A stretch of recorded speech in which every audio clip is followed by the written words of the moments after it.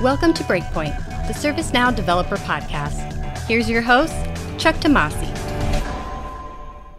Well, hello, ServiceNow admins, builders, developers, and curious individuals. And as always, I say that with the utmost respect to everyone. Welcome to Breakpoint, the ServiceNow Developer Podcast. And it is my pleasure today to have with me author, blogger, man of many talents, Tim Woodruff. How are you today, Tim? My friend, I am fantastic. I'm made of coalesced carbon and exploded stars, a talking monkey with shoes. Everything is grand. How are you? Wow. You know what? You're absolutely right about that carbon from the exploded stars. Right. I love it. I love it. Among atomic elements, tell us a little bit about yourself.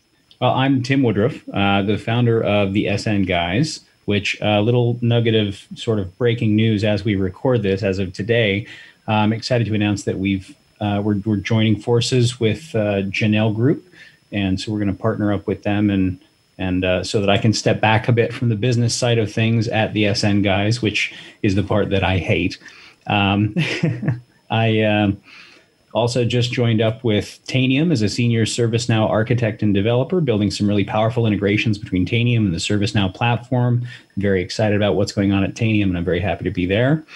I'm the author of Learning ServiceNow and the ServiceNow Development Handbook, among other books.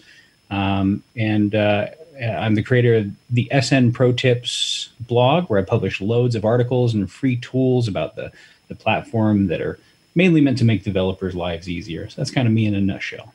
Wow, busy man. And when you're not doing all those work-related things, what do you enjoy doing in your free time? Well, I run a couple of charities in my free time, one of which, probably the main one, is dedicated to preventing homelessness before it happens. 44% of Americans in an emergency can't come up with $400, and that's a pre-pandemic statistic.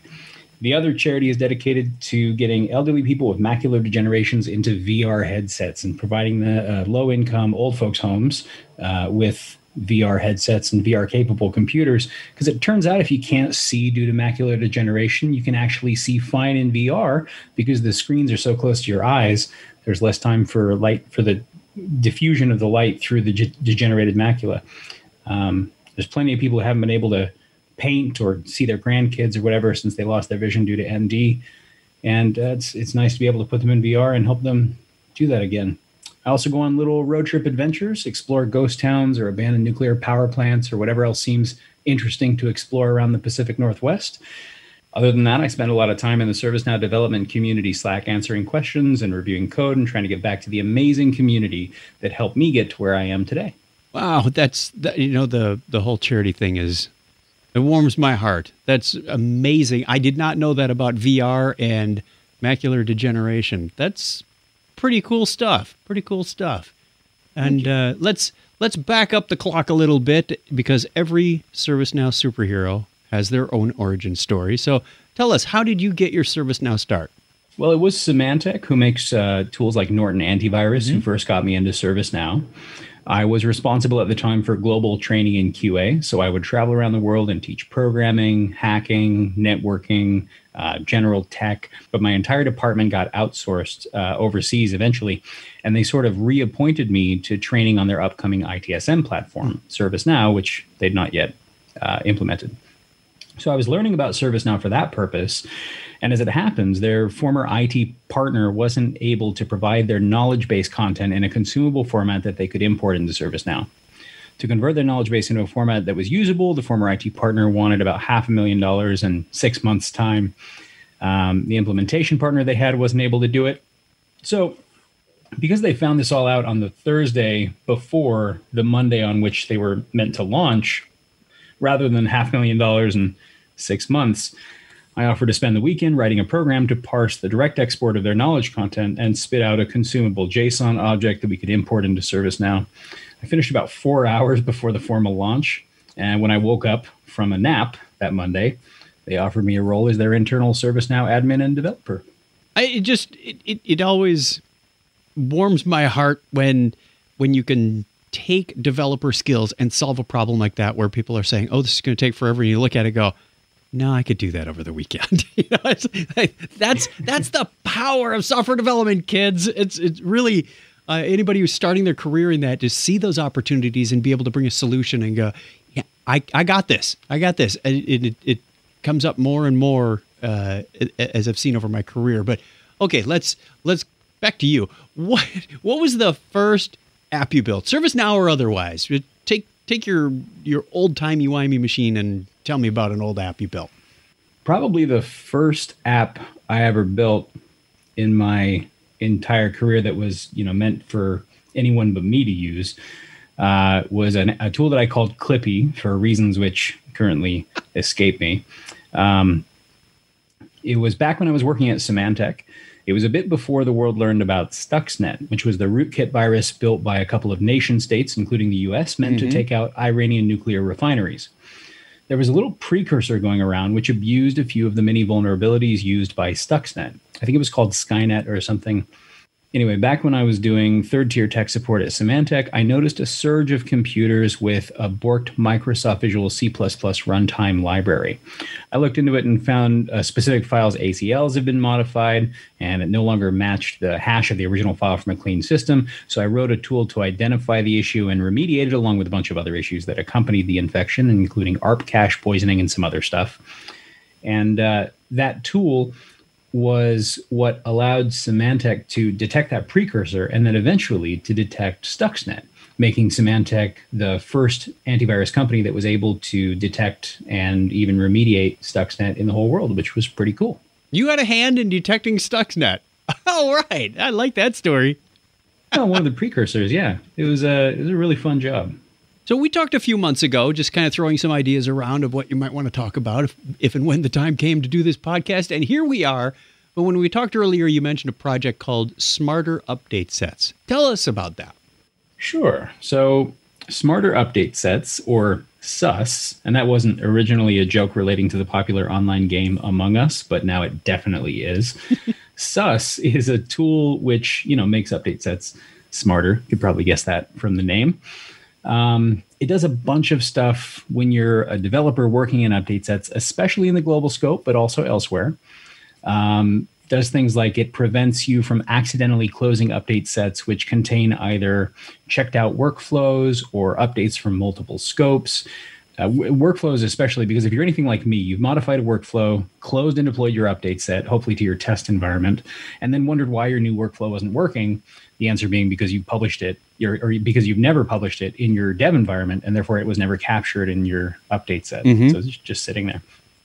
And mixed scope update sets, a lot of the time you'll end up with updates from multiple scopes in your update set. You close it, you push it, you try to deploy it, and the platform says, nope, sorry, you can't deploy that. Which is fair. But I feel like it's pretty reasonable to prevent you from closing that update set so and you don't have to go back and try and sift through things, and it just makes it a lot easier on you. It also does some other neat stuff, like it warns you when you update a tracked application file, such as a business rule in the default update set, if you're an administrator, to prevent accidentally making a bunch of changes and not realizing you're not in a proper update set. And it either warns on or prevents duplicate update set names, which makes things a lot more clear.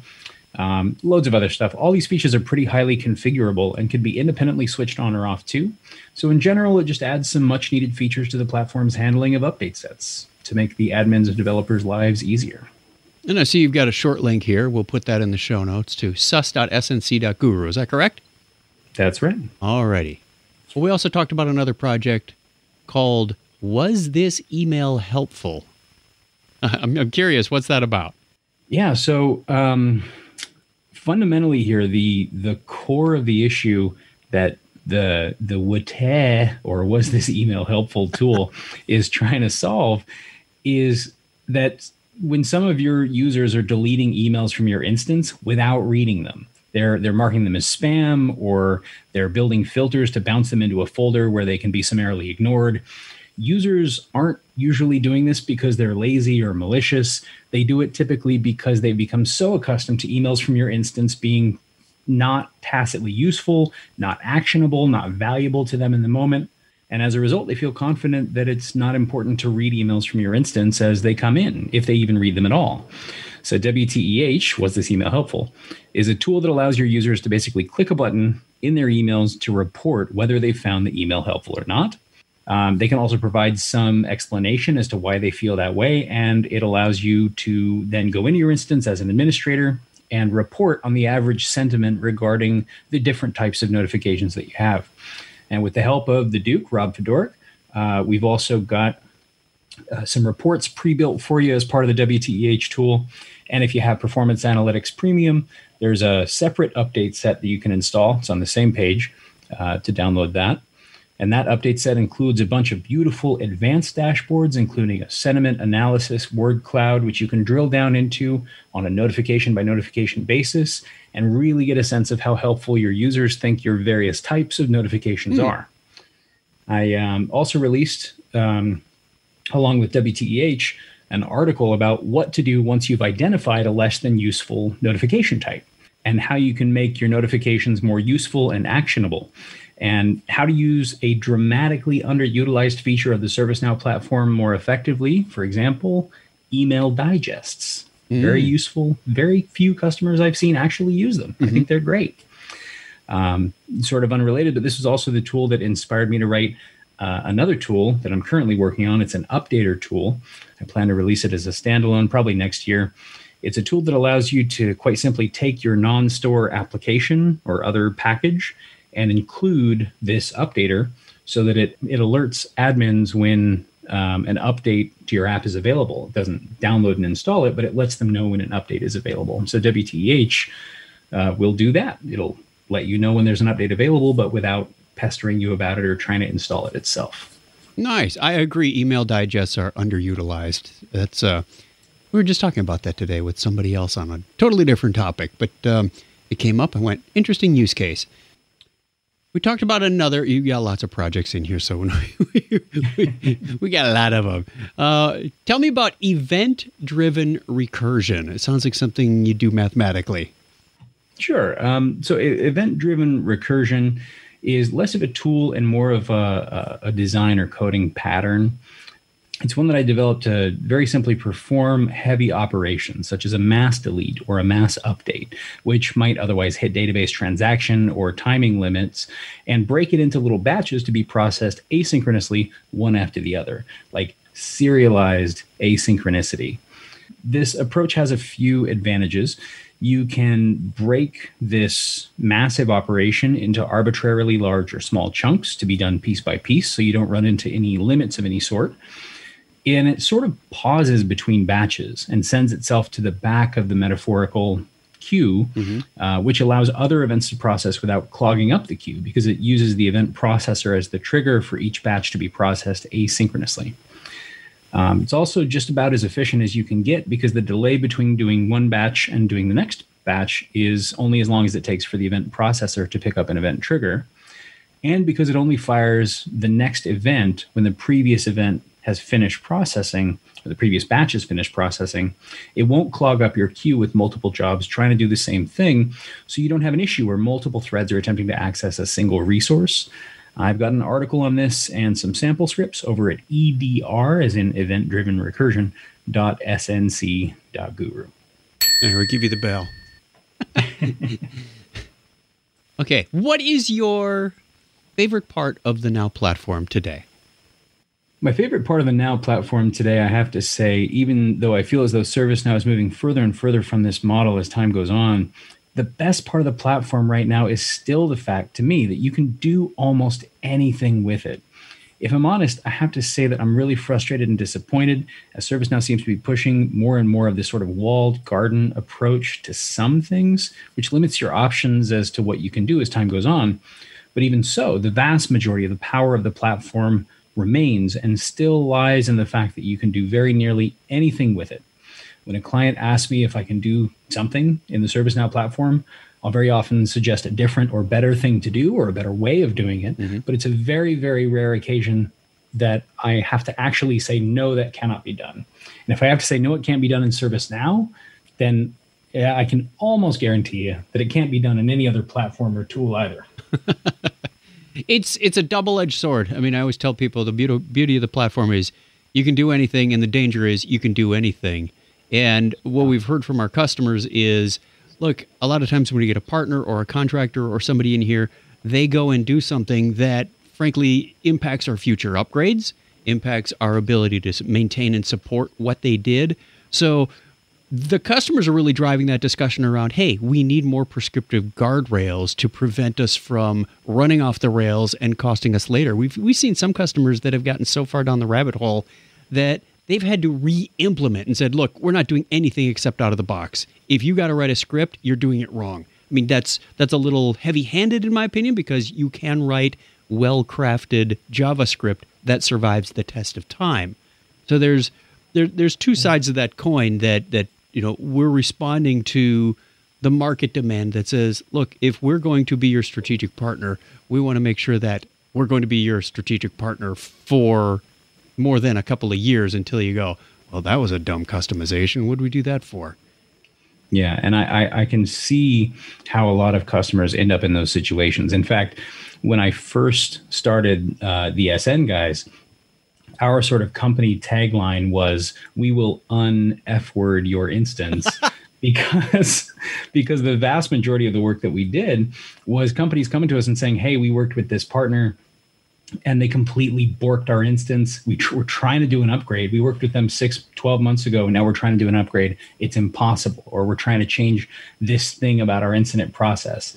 And they built this massive spaghetti Cthulhu tendril kind of customization that's just out of nowhere, and we don't know what to do with it. And so they sort of bring in, us as the sort of heavy hitters to try and un-F-word their instance. And you had a thread on LinkedIn recently, something about that. It was, what was it, a messed up coding, or what was that about? Yeah, something to the tune of, just because your code is code doesn't mean it should be coded. You're not trying to invoke some arcane sorcery. You're trying to tell exactly two entities what your code is doing. One is the system you're programming, and the other is your future self or another developer. So be kind to both of those things. I think my favorite comment in that thread was the guy who said somebody named their variables 1 and 2. And then later there was a comparison. If 1 equals literally the numbers, kids. They named their variables digit 1 and digit 2. And I went, how does that even work?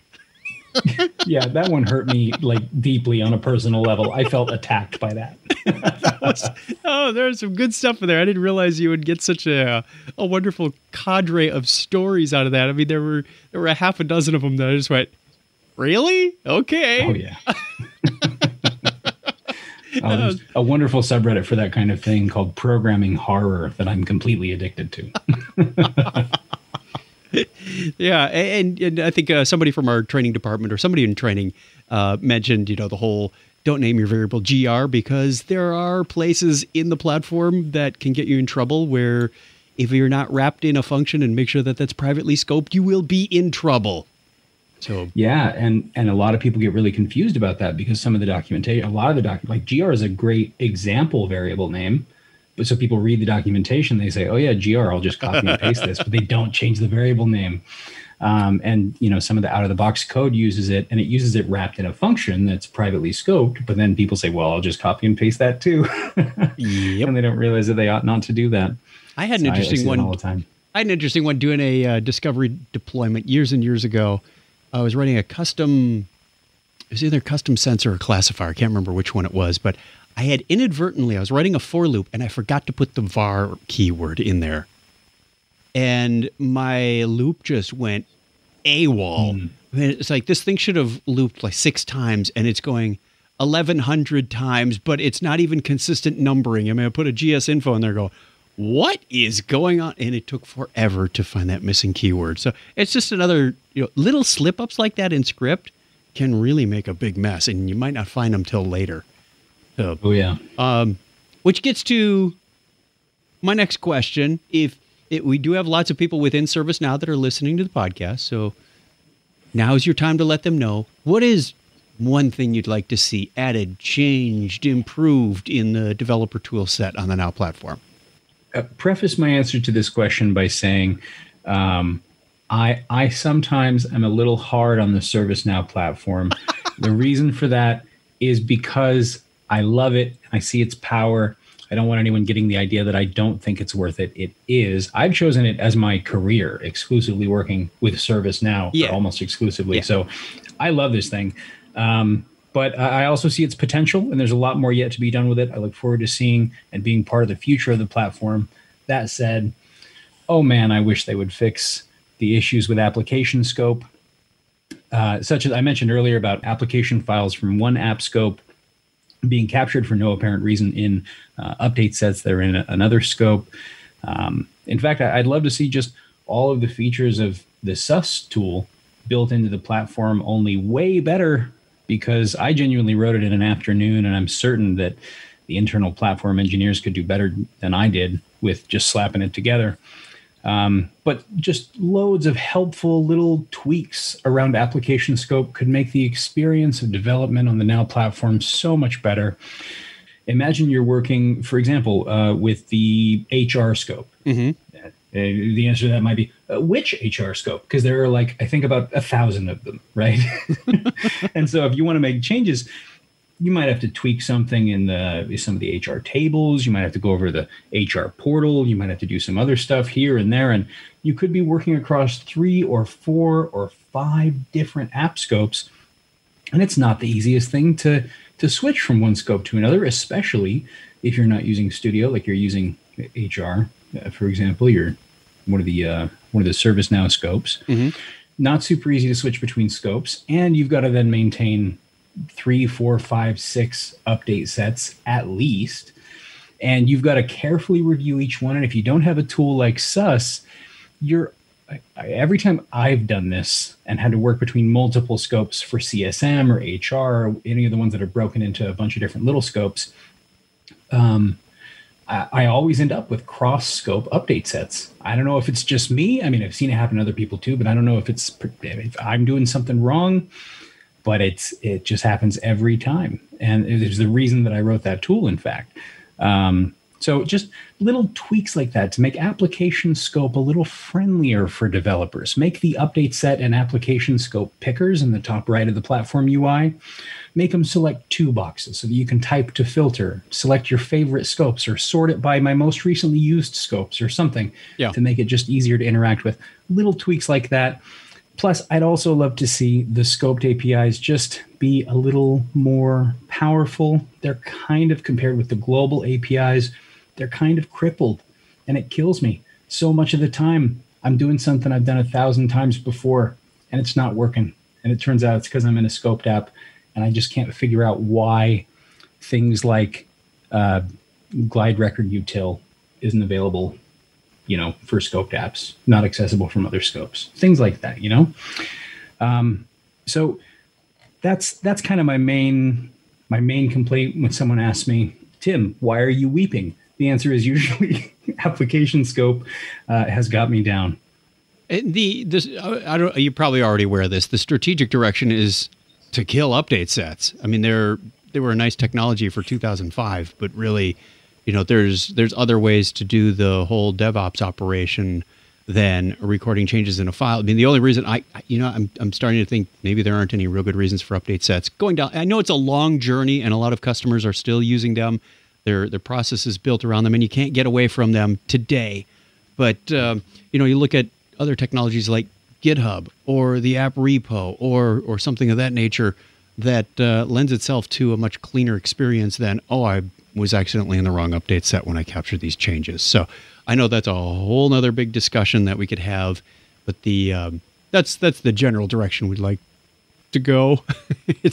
I like that notion. Yeah, when you think about hooking into source control with GitHub and the GitHub APIs and using DevOps, and it's like, here's a flow. I've been working for the last 6 weeks on this stuff.